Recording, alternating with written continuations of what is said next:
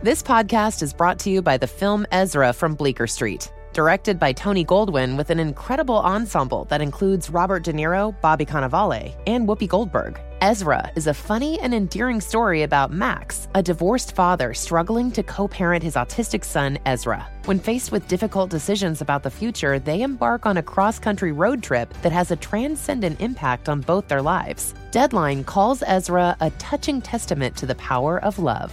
In theaters May 31st. Pampers Cruisers 360 is the must-have diaper to help keep your baby from taking it right off, which, if you've experienced this, can lead to complete chaos. With its 360-degree stretchy waistband that moves with your baby for a comfortable fit, your active baby can move freely. Think of it as baby yoga pants. Cruisers 360 offers a gap-free fit and has a blowout barrier at the back of the diaper to help stop any unwanted disasters. The best part? That stretchy waistband makes it so easy to change your wiggly baby, who is always on the move and can't be stopped. Just rip the sides to remove and roll it up with the disposal tape on the back. Voila! Pampers Cruisers are available in sizes 3 to 7 and now feature fun new prints. Pair with new Pampers Free and Gentle wipes, made from 100% plant-based cloth that grips the mess without fear of tearing. With Free and Gentle, mess meets its match. For trusted protection, trust Pampers, the #1 pediatrician recommended brand. Whether it's her first Mother's Day or her 40th, she deserves more. Shop tons of stunning on-trend jewelry for every budget at Diamonds Direct. Diamond fashion jewelry, beautiful birthstones, everyday pearls starting at just $200. Commemorate the real loves of her life with a gorgeous pendant featuring the birthstone of the one who made her mom. This Mother's Day, Diamonds Direct has everything you need to say thank you. Diamonds Direct. Your love, our passion. Online at diamondsdirect.com. Hi, this is Laura Vanderkam. I'm a mother of 5, an author, journalist, and speaker. And this is Sarah Hart Unger. I'm a mother of 3, a practicing physician, and blogger on the side. We are 2 working parents who love our careers and our families. Welcome to Best of Both Worlds. Here we talk about how real women manage work, family, and time for fun. From figuring out childcare to mapping out long-term career goals, we want you to get the most out of life. Welcome to Best of Both Worlds. This is Laura. This is episode 261, which is first airing in early August of 2022. I am going to be interviewing Melody Warnick, who is the author of This Is Where You Belong, and a new book, If You Could Live Anywhere, The Surprising Importance of Place in a Work From Anywhere World. So that book deals with a common post-COVID topic. Many people can work remotely now, and so if you can live anywhere, where should you live? Melody offers a framework for thinking this through, and it turns out the answer isn't always Austin, Nashville, or Miami, even if it does seem like that's where everybody is moving. You will notice that it is just me talking in this introduction. Unfortunately, Sarah wound up with COVID during a recent trip and has a really sore throat and a scratchy voice. So she is resting, and I am taking over for this week, but I promise she will be back soon. So back to Melody. I really liked Melody's books because it is fascinating to me why people wind up where they are. You could say that my family moved to the suburbs of Philadelphia for my husband's job, and I guess that is the most accurate way to say it, but that's not really 100% true. I mean, people can transfer between his organization's offices pretty easily, so really we could have lived in a lot of different places. This particular little town in Pennsylvania was certainly not on a list of places I wanted to live when I was growing up, but it turns out I really like it. I mean, there's a lot to like here. It's leafy, it's pretty, the schools are good. We are close to Philadelphia, so we can get the big city amenities if we want them, like museums, sports teams, concerts. We're 90 minutes from the Jersey Shore, so that's a day trip, but also 90 minutes from skiing and hiking in the Poconos. The Poconos aren't, exactly Vail, but they're not terrible. And it's nice that the kids can ski or go tubing as a day trip. I know Sarah and her family chose to live near her husband's extended family in Florida, which is certainly a great reason for choosing a place to live. Of course, there's also a lot to like about Florida as well, which is why many people are moving there. They don't have to leave the state to get to great vacation destinations. I think the cost of living is more reasonable, at least in parts of Florida, maybe not downtown Miami, but parts of Florida, than a lot of places. It's, of course, very different from Pennsylvania, which is why we all have to think through what aspects of a place we most want to prioritize when we're thinking about this. Anyway, it is a thought-provoking topic. Why do you live where you live? If it's not just for a job, why did you choose it? Or even if it is for a job, there's something that, about looking at the place too when you're choosing a job. So, ponder it. Why do you live where you live? Is it where you want to live? Do you see yourself there long term? Have you thought about other places? I don't know. But here we go with the interview with Melody Warnick. Sarah and I are delighted to welcome Melody Warnick to the program. So Melody, can you introduce yourself to our listeners? Yeah, I am Melody. I'm the author of 2 books on thriving where you live. The first is This Is Where You Belong. And the second is If You Could Live Anywhere. And I have been a writer for many years. And you currently live in Virginia, correct? Yeah, that's a big part Virginia. of what you've written about. Right. Yeah. I live in a little town in Southwest Virginia called Blacksburg, which is the home of Virginia Tech. And how old are your kids? Unbelievably, they are super old now. I have a 20-year-old who's in college out west at the University of Utah and a 15-year-old who will be a sophomore in college. So for anyone who has read This Is Where You Belong, we moved to Blacksburg when they were in kindergarten and 5th grade. And that is how long we've been here, because I am still in Blacksburg. It's 10 years later, and weirdly, they grew up along the way. It's so funny because when you read other people's books, it's like their children are frozen in time at a certain point. So I was, all prepared to ask you questions about kindergartners and 5th graders kind of thing. But of course, they're not anymore. No, right. It doesn't. They used to be, and then they decided to leave that behind and move forward with their lives, which is I do not approve, but they did it. They did it. Children do grow up. It's a bad thing sometimes, it's a good thing sometimes, kind of depends what stage of life we're in. But your first book, This Is Where You Belong, was about making someplace feel like home. And I know a lot of people have wound up in random places in the courses of their lives. And certainly you moved around a lot as well. And maybe you could talk about that and talk about what made you decide that this was going to be home. Yeah. So This Is Where You Belong was really a personal journey for me. My husband and I had moved 6 times in 5 different states over the course of 13 years. And moving for the reasons people move, jobs and school. And my husband got a job at Virginia Tech, and that's what took us to Blacksburg, Virginia from Austin, Texas. And we had moved so much that I kind of given into this magical thinking that every time we moved, this was going to be the best place. This new place would change our lives. And we'd move and realize that, it doesn't work like that. Moves are a mess and they're chaotic and they're effort. And so that's what happened in Blacksburg. We chose to move knowing very little about the community, just that it was kind of this smallish college town. But I built that up in my mind, this is going to be my Mayberry experience and I'm going to become a small town person. Then we moved and it wasn't what I expected. It started raining every day and people are like, oh yeah, we call it Bleaksburg. And you start to realize that you are now settled in this place that maybe is not what you wanted. It's not your dream community. And we had moved so much that, my instant reaction to that was, well, we'll just move again. The way you solve that problem is you move again.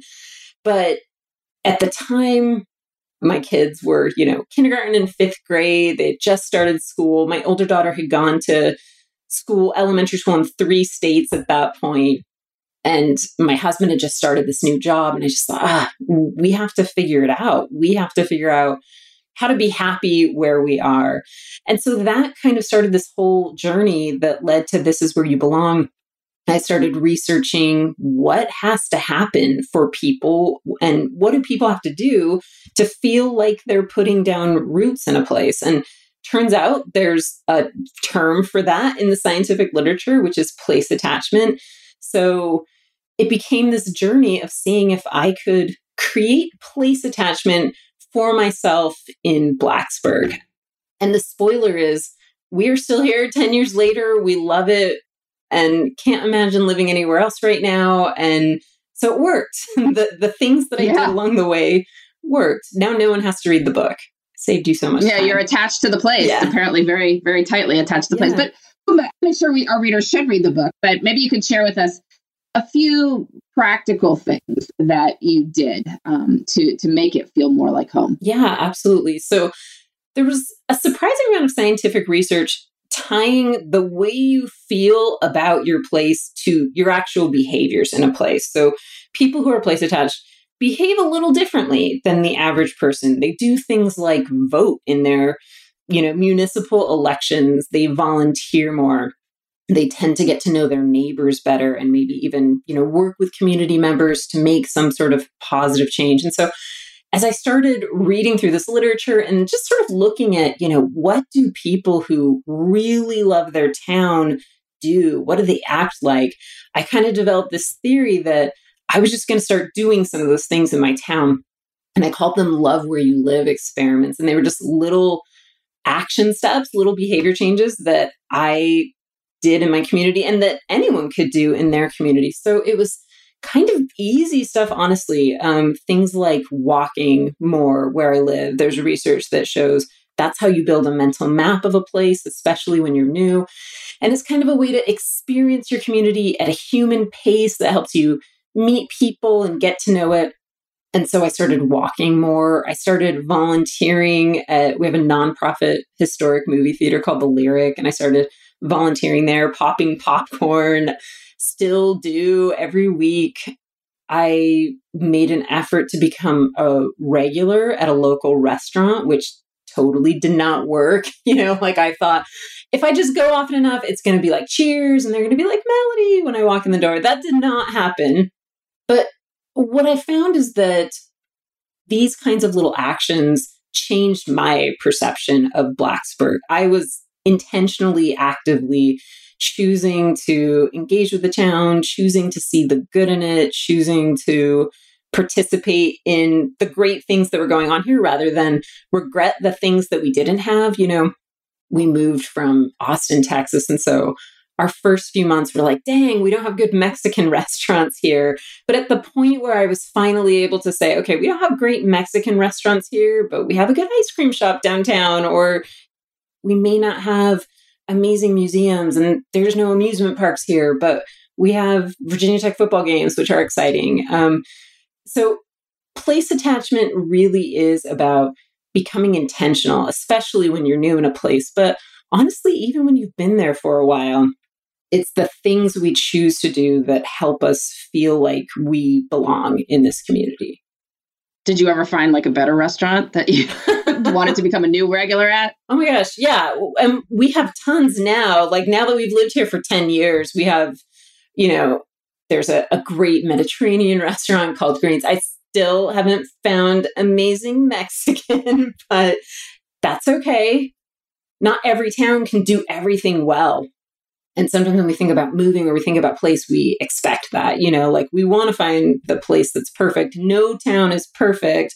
There's always going to be things that annoy you or things that are missing, but it's sort of like an exercise in contentment, learning to be happy with what's here. And really a lot of it is choosing to engage in your town.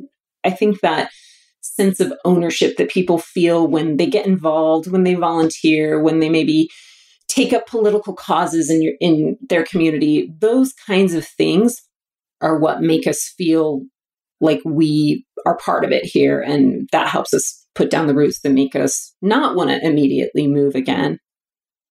Yeah. Well, that sounds good. I'm sorry you haven't found a good Mexican restaurant, but we can always hope. So right, one day maybe somebody will open one. It was one in Blacksburg. Well, we're going to take a quick ad break and we'll be right back.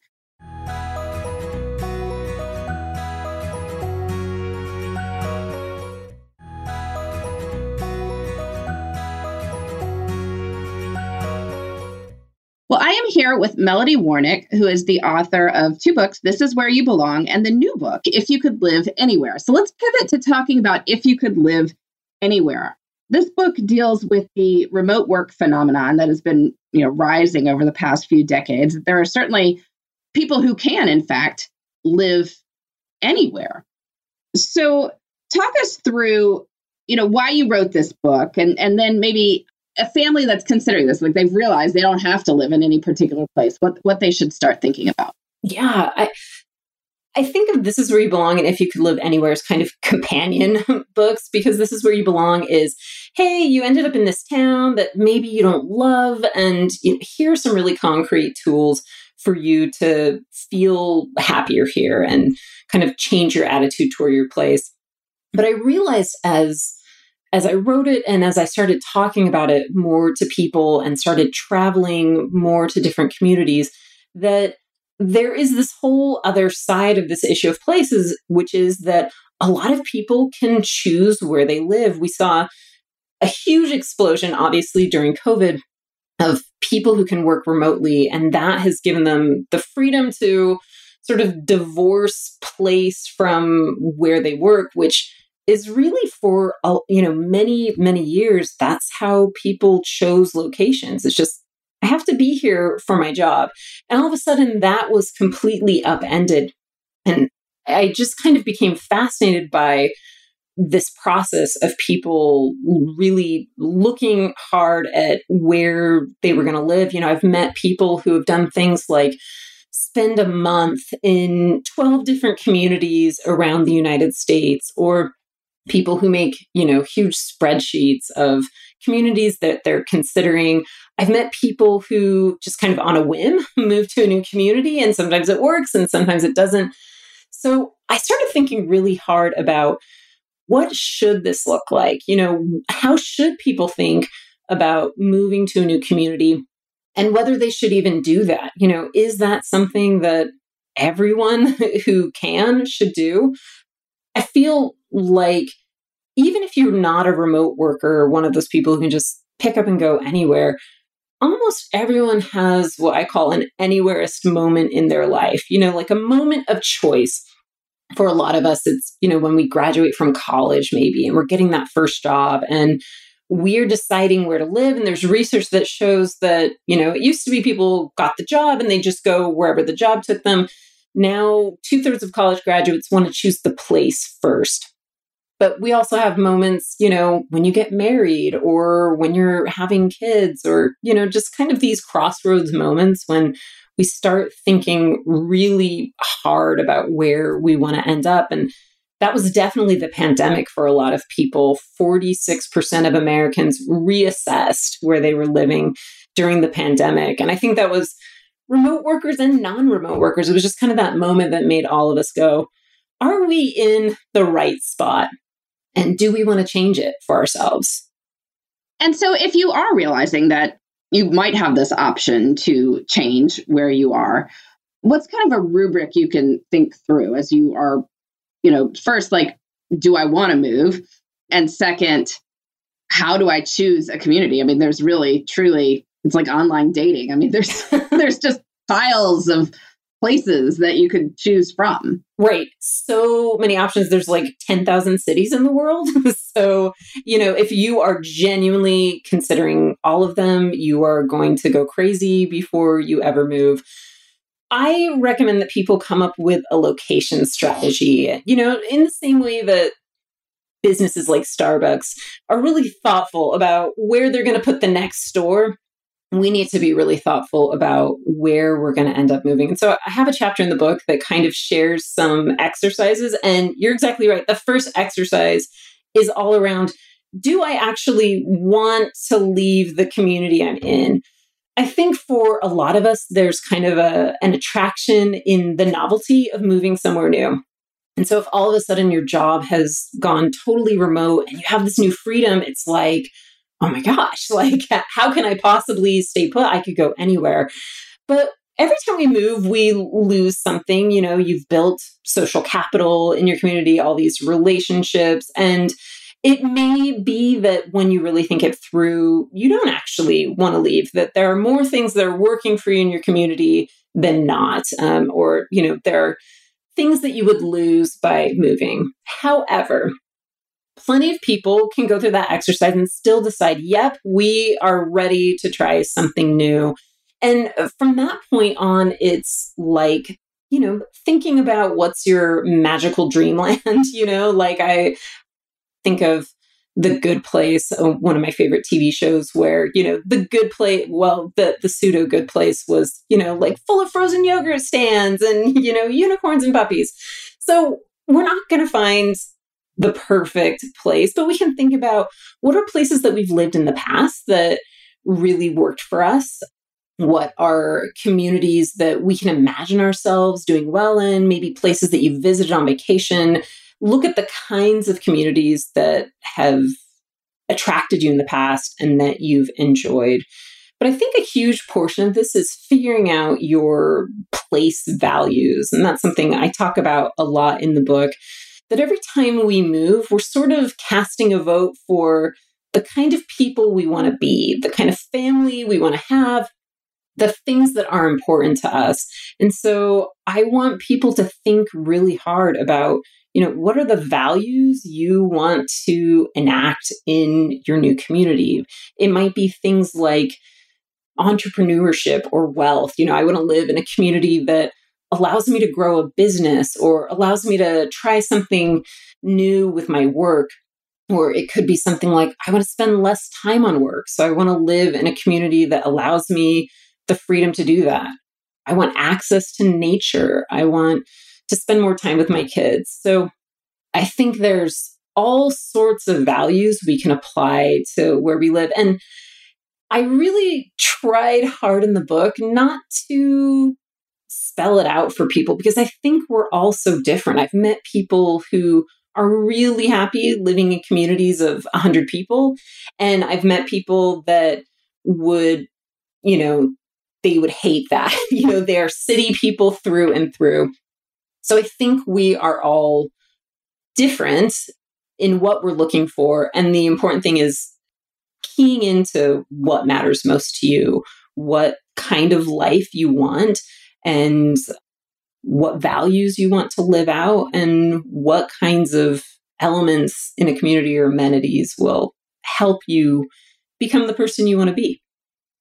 And so let's say that you've looked through a bunch of places and have somehow figured out that these values may match with these, which is going to take some work, right? You're going to have to talk to a lot of people, look at, because you wouldn't necessarily even have heard of, let's say, a small community in Virginia if you didn't know about it, right? Like if you didn't know about Virginia Tech, you would never have known about Blacksburg necessarily. So hopefully you've done your research, come up with a list. How do you try them out? Like, how do you then go about choosing like what you think is going to be right? So one of the people I talked to in the book was this woman and her husband. They've been living in Texas for a really long time. And on a road trip, they drove through Iowa and, saw this Victorian house for sale in this little small town in Iowa. And just kind of on a whim, we're like, yes, this is our next life. And they bought this house and they moved in.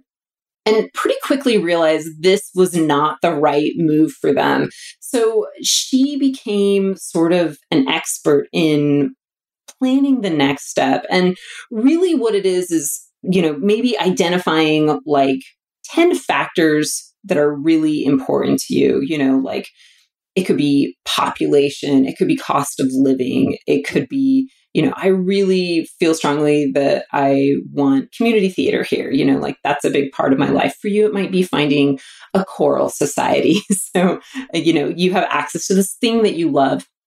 But her approach then was to plan visits to all these places. It's really hard to do this entirely online. It does take some research, figuring out what kinds of communities might suit you. But then it's, just doing some legwork and actually visiting, checking out what it feels like, talking to people, going to the farmer's market, walking through neighborhoods that might appeal to you. It's hard, even if you spend a week in a place that you're considering, you're never going to quite get the same experience as when you move there. I saw a tweet yesterday, someone saying, I've been on vacation in Montreal and it's so amazing. Why aren't we all living in Montreal? And then, the response is, of course, it's Twitter. were just like, 20,000 reasons that living in Montreal is not the same as visiting. And here's all the annoying things that you're not aware of. So there's always kind of this leap of faith, right? Like you really can't 100% decide in a way that it's totally the right choice, but you can definitely do some due diligence. You can talk to people who live there about their experience. There's a lot of that available online that you can research. And then you just kind of make the leap. I try to tell people, I've been doing a little place coaching. So talking to people who are trying to make these decisions and are struggling, and they really are wrenching sometimes. Even when you do have it narrowed down to, these 3 cities, figuring out where you actually want to be is a huge challenge, and it's really emotional. But I like to remind people that none of these decisions are permanent. If you move to a city and realize that it just was the wrong choice, you can do this again. But, the second half of that is the principles of this is where you belong, that once you have moved, you will for certain discover things that weren't what you expected, that may be disappointing. And now comes the work of becoming intentional about putting down roots and building your community here so that you do fall in love with it. So it's kind of 2 parts, being strategic and thoughtful about what kind of place you want to move. And then once you move, doing the work to actually make it the right place for you. I'm glad you mentioned that, because I was going to ask, it seemed that there was a bit of a tension between these 2 concepts, because I think of this is where you belong as saying you can make anywhere home. Yeah. It is about what you do to, as presumably, if it's not crazy, like if you love cities and you've moved to a place with like 3 people, that's going to be harder. But given that we have myriad options of places we can live, you can make anywhere into home. But of course, the problem of if I can live anywhere is you feel more sort of like I made this choice and now it's not perfect. And now we have this problem. Like I expected it to be great because I chose this place to be the great place. Yeah, for sure. Right. It is that thing of I'm going to do all the work in advance I can to try and make the best choice for myself and be intentional about what I want out of this place. And then once I get there, I am going to continue to be intentional about getting that thing. One of the women that I interviewed for the book is named Amy Bushatz, and her family was in the military. So they moved a ton, and her husband suffered a traumatic brain injury. And so they finally were leaving the military and trying to think about where to go next. And one thing she had noticed is that her husband, who kind of was struggling with executive function, did so much better when he spent time in nature. And with that in mind, we want to live in a place that connects our family with nature more closely. They ended up in Alaska. And it was funny the way she talked about it because, they chose Alaska because they're like, this is a super outdoorsy place. We're going to be different people. Once we move to Alaska, we are now outdoorsy people. And what she realized once they got there is that the move did not make them those people. They still had to do the work. She describes this moment where, it's May, it's just starting to warm up in Alaska. And she's like, I'm going to go sit on the porch and read Harry Potter. And 10 minutes later, it's raining. And she sort of realized Alaska is a place of extremes. But if I want to create this outdoor haven for myself and my family while we're here, we're going to have to really commit to putting in the time to get outdoors. And so she made this goal to spend time outside every single day and did that. It was buying the proper gear and, learning to live with the weather. But because of that commitment, we chose Alaska because we wanted to connect with the outdoors. And B, now that we're here, we are going to force ourselves to become those people. They really did become those people. The place changed them, but it was really their choosing their behavior in that place. And the place just kind of gave them the opportunity that they took. Yeah, I love Amy's story. It's fun to hear you say it. She's a friend, oh, nice. So it's yeah. That's wonderful. I love her. I love her story and what they made happen there in Alaska and how she writes and talks about it as well. So maybe the analogy we could use here is like getting married, right? That you do your due diligence beforehand, ideally, and you have chosen somebody who hopefully you share values with, think has good character and to whom you are attracted. But after you get married, no matter how perfect the person is, there's going to be something that comes up in the course of your time together, and you have to decide to make it work.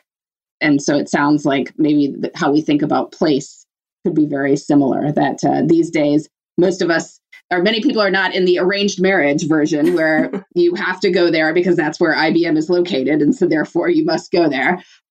Now we have broader choices with it. We have these anywhere moments. But once you've said I do, you still have to do the work. That's a great analogy, Laura, and I'm going to steal it from you and go for it. Use it widely. No, I often use it widely. Yes. I often talk about how it's a relationship that we have with our place, and places, like humans, have personalities. And so we have personality conflicts. Not every town is going to feel like a great fit for every person. So, you do the best you can to find a place that fits with your personality. But I think when This Is Where You Belong came out, I really had this idea that you can make it work anywhere. And then I sometimes started to meet people who were saying, I've really made an effort here. I've really done a lot of these things that you suggest in your book, and I still just don't love it. And I think that's like marriage too, right? Sometimes you put in the effort and the marriage falls apart over time anyway. And so I think there's no shame in calling it quits after you have given it that effort and trying to find a place that is a better fit for you. But it really, it has to come back to knowing yourself. And sometimes you change over time. A place that was a really good fit when you were single isn't as good a fit now that you have a family, or, now that your kids are grown and gone, or things. We change. And so sometimes what we're looking for in a place changes along with us. And we can respond to that, particularly when we have a little freedom in where we work. Very true. Well, speaking of changing things after a long time for different, stages of life, you recently made a career move of, you'd been freelancing for a great many years and then decided to take a job. I wonder if you could talk about that. Yeah, that was crazy. So I had just finished writing If You Could Live Anywhere, and was, for anyone who's written a book, this is a long process. You spend a year writing the book, and then it's an entire other year till it publishes. So I had just turned in the draft and was feeling a little at loose ends, and saw a job listing at Virginia Tech, which is the university in the town where I live. My husband's worked there for 10 years. And it seemed like a good fit for me. I could go into lots of details about how the field of journalism has changed over time and become a little harder for freelancers. But there was something appealing about not having to hustle so hard to find work, and just being able to have someone say, this is what you are doing today.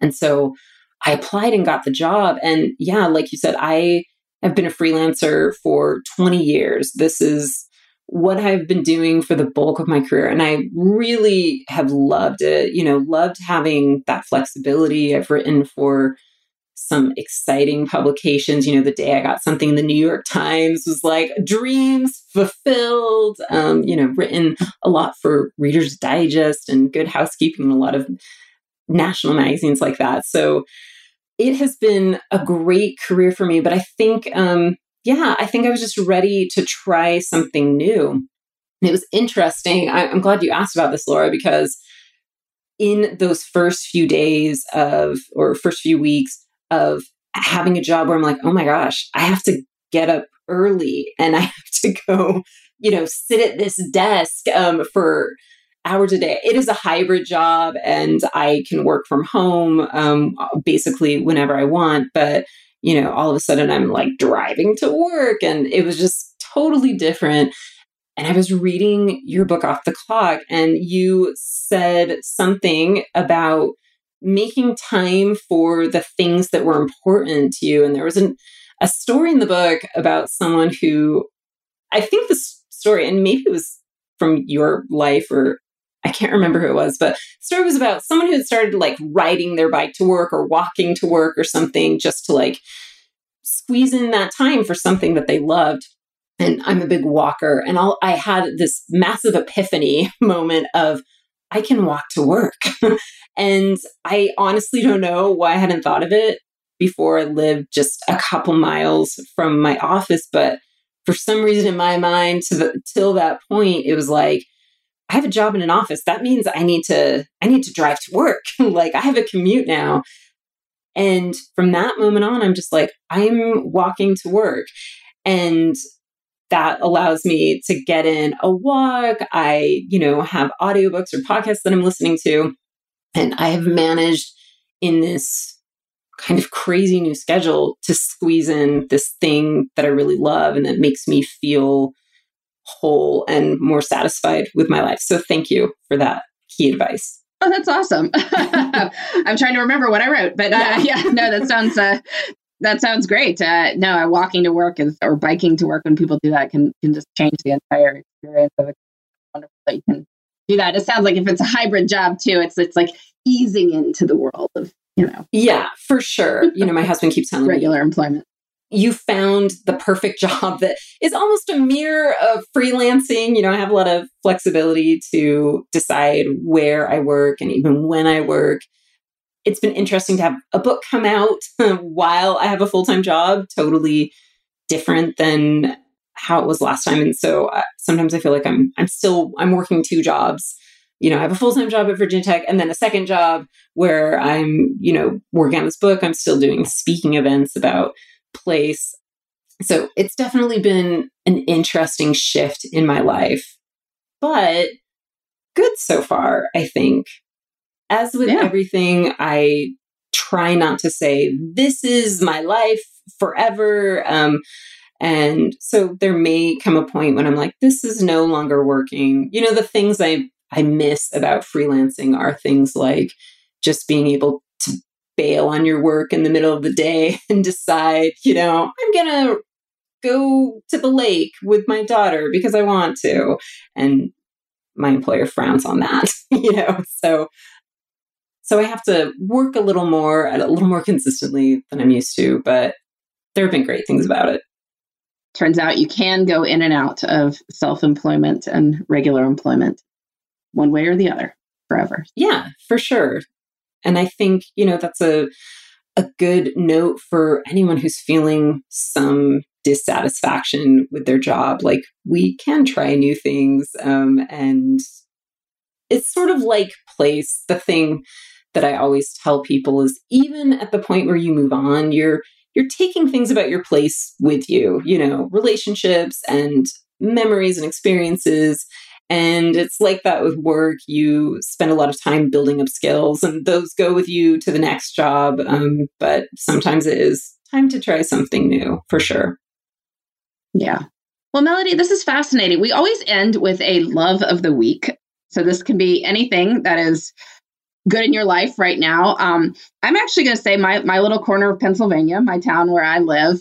We did move, as our listeners know. We moved during the pandemic, as one does, but we just moved a mile down the road, basically. So it's still in the same place. So we must love it enough to stay. I think Pennsylvania's got a lot of stuff going for it. We've got mountains, and then we're not too far from the beach, and we've got cities that you could go to, and so throw that out there as Pennsylvania, urban Pennsylvania, surprisingly good for what it might sound like to folks listening to this. I know it's not Nashville or Austin, but it's still reasonably good as well. Just how about you? On the radar for people who might be considering. Putting it on the radar. Yeah. Hey guys, Pennsylvania is awesome. So is Virginia, including the Southwest part. That is not the part anyone thinks of when they think of Virginia. when they think of Virginia. Yep. Yeah. What I love right now, so speaking of trying new places, I went to Paris in April by myself. I had been doing Duolingo French for 3 years and finally got to the point where I'm like, oh, I'm basically fluent. I can do this trip. And no one in my family was super interested in going. And I was kind of tired of trying to coordinate it with friends. And so I just went by myself and it was amazing. And I also realized I do not speak French or understand it, but I want to give a shout out to Duolingo for enabling that cross-cultural exploration. And this is so shallow, but I got really excited discovering new seasons of Amazing Race on Hulu because that was another thing that just empowered me to become really interested in places and feel adventurous enough to try something new. Yeah, that's great. Well, solo travel is awesome. And yes, I mean, I think many of us have had the experience of, have a million years of high school French and don't really. and realizing, je ne parle pas français. Exactly. You just need that one phrase. I do not speak French. Most people look at you and they're like, you're American. I'm going to speak English. We'll speak English to you because somehow our foreign language instruction actually works. So, right. Something went right there that isn't going right for us, but it isn't going right for us. Exactly. Yeah. All right. Well, Melody, we can, so Melody's books are This Is Where You Belong and the new book, If You Could Live Anywhere. And how can our listeners find you? You can find the books where books are sold. And I have a website that is my name, melodywarnick.com. And you can subscribe to my once in a while newsletter there about place plus funny Twitter links. Sounds good. All right, Melody, thanks so much for joining us. Thanks so much, Laura. It was a pleasure. Hey, listeners, this is Laura. I am back here solo after that interview with Melody Warnick.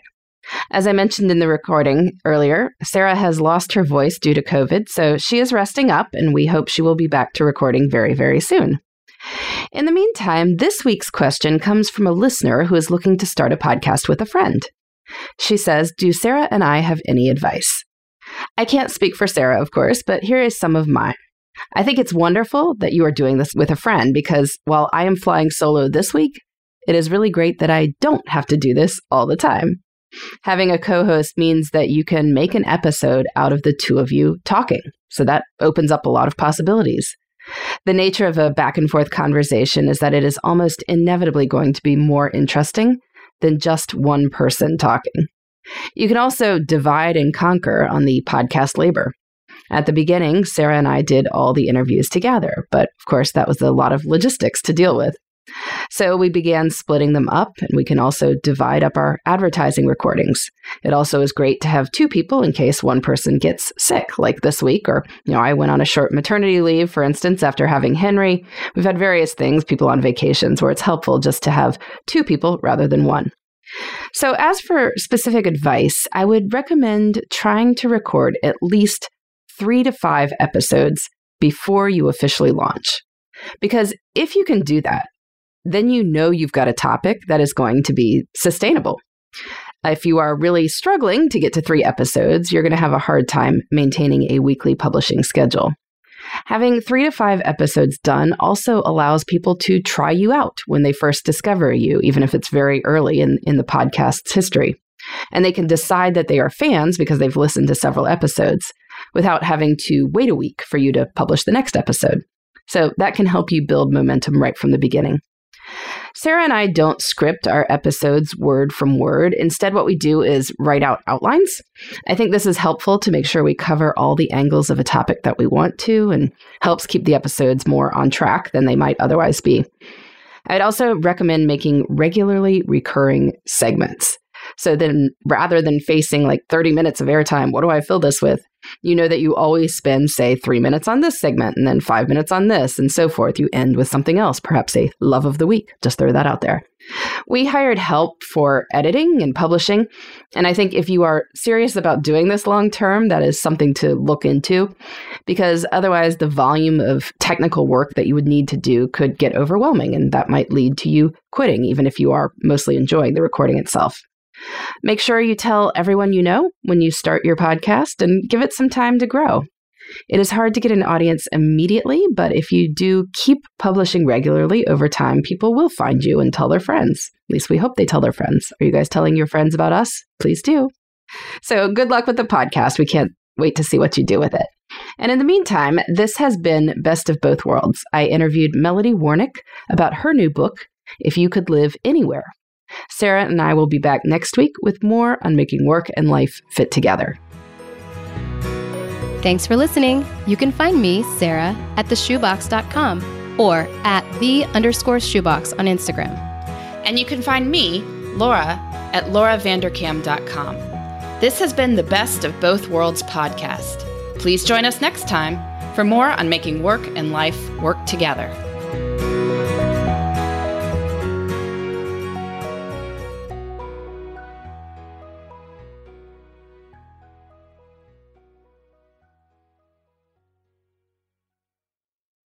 Become a part of the fast-growing health and wellness industry with an education from Trinity School of Natural Health. Trinity graduates can empower their communities through natural health principles and techniques, whether they go into practice to guide others toward their wellness goals or open a store to sell their favorite health products. Trinity grads are equipped to change lives. With 19 online programs and flexibility to fit your busy schedule, including the popular Certified Natural Health Professional, you can get the training that helps you turn your passion into a career. And here's the best part. You can earn the certification in less than a year. From herbology to naturopathy and health coaching, Trinity allows you to make a meaningful difference by helping others live healthier, happier lives. Don't wait any longer to pursue your passion for natural health. Enroll today at trinityschool.org. That's trinityschool.org. Right here, right now. Find your beautiful new floor at Right Rug Flooring. Choose from thousands of in-stock styles, ready for next day installation, and all backed by the right price guarantee. Visit rightrug.com. That's RITERUG.com today to schedule a free in-home estimate or to find a location near you. 24-month financing is available with approved credit. For 90 years, we've been right here, right now.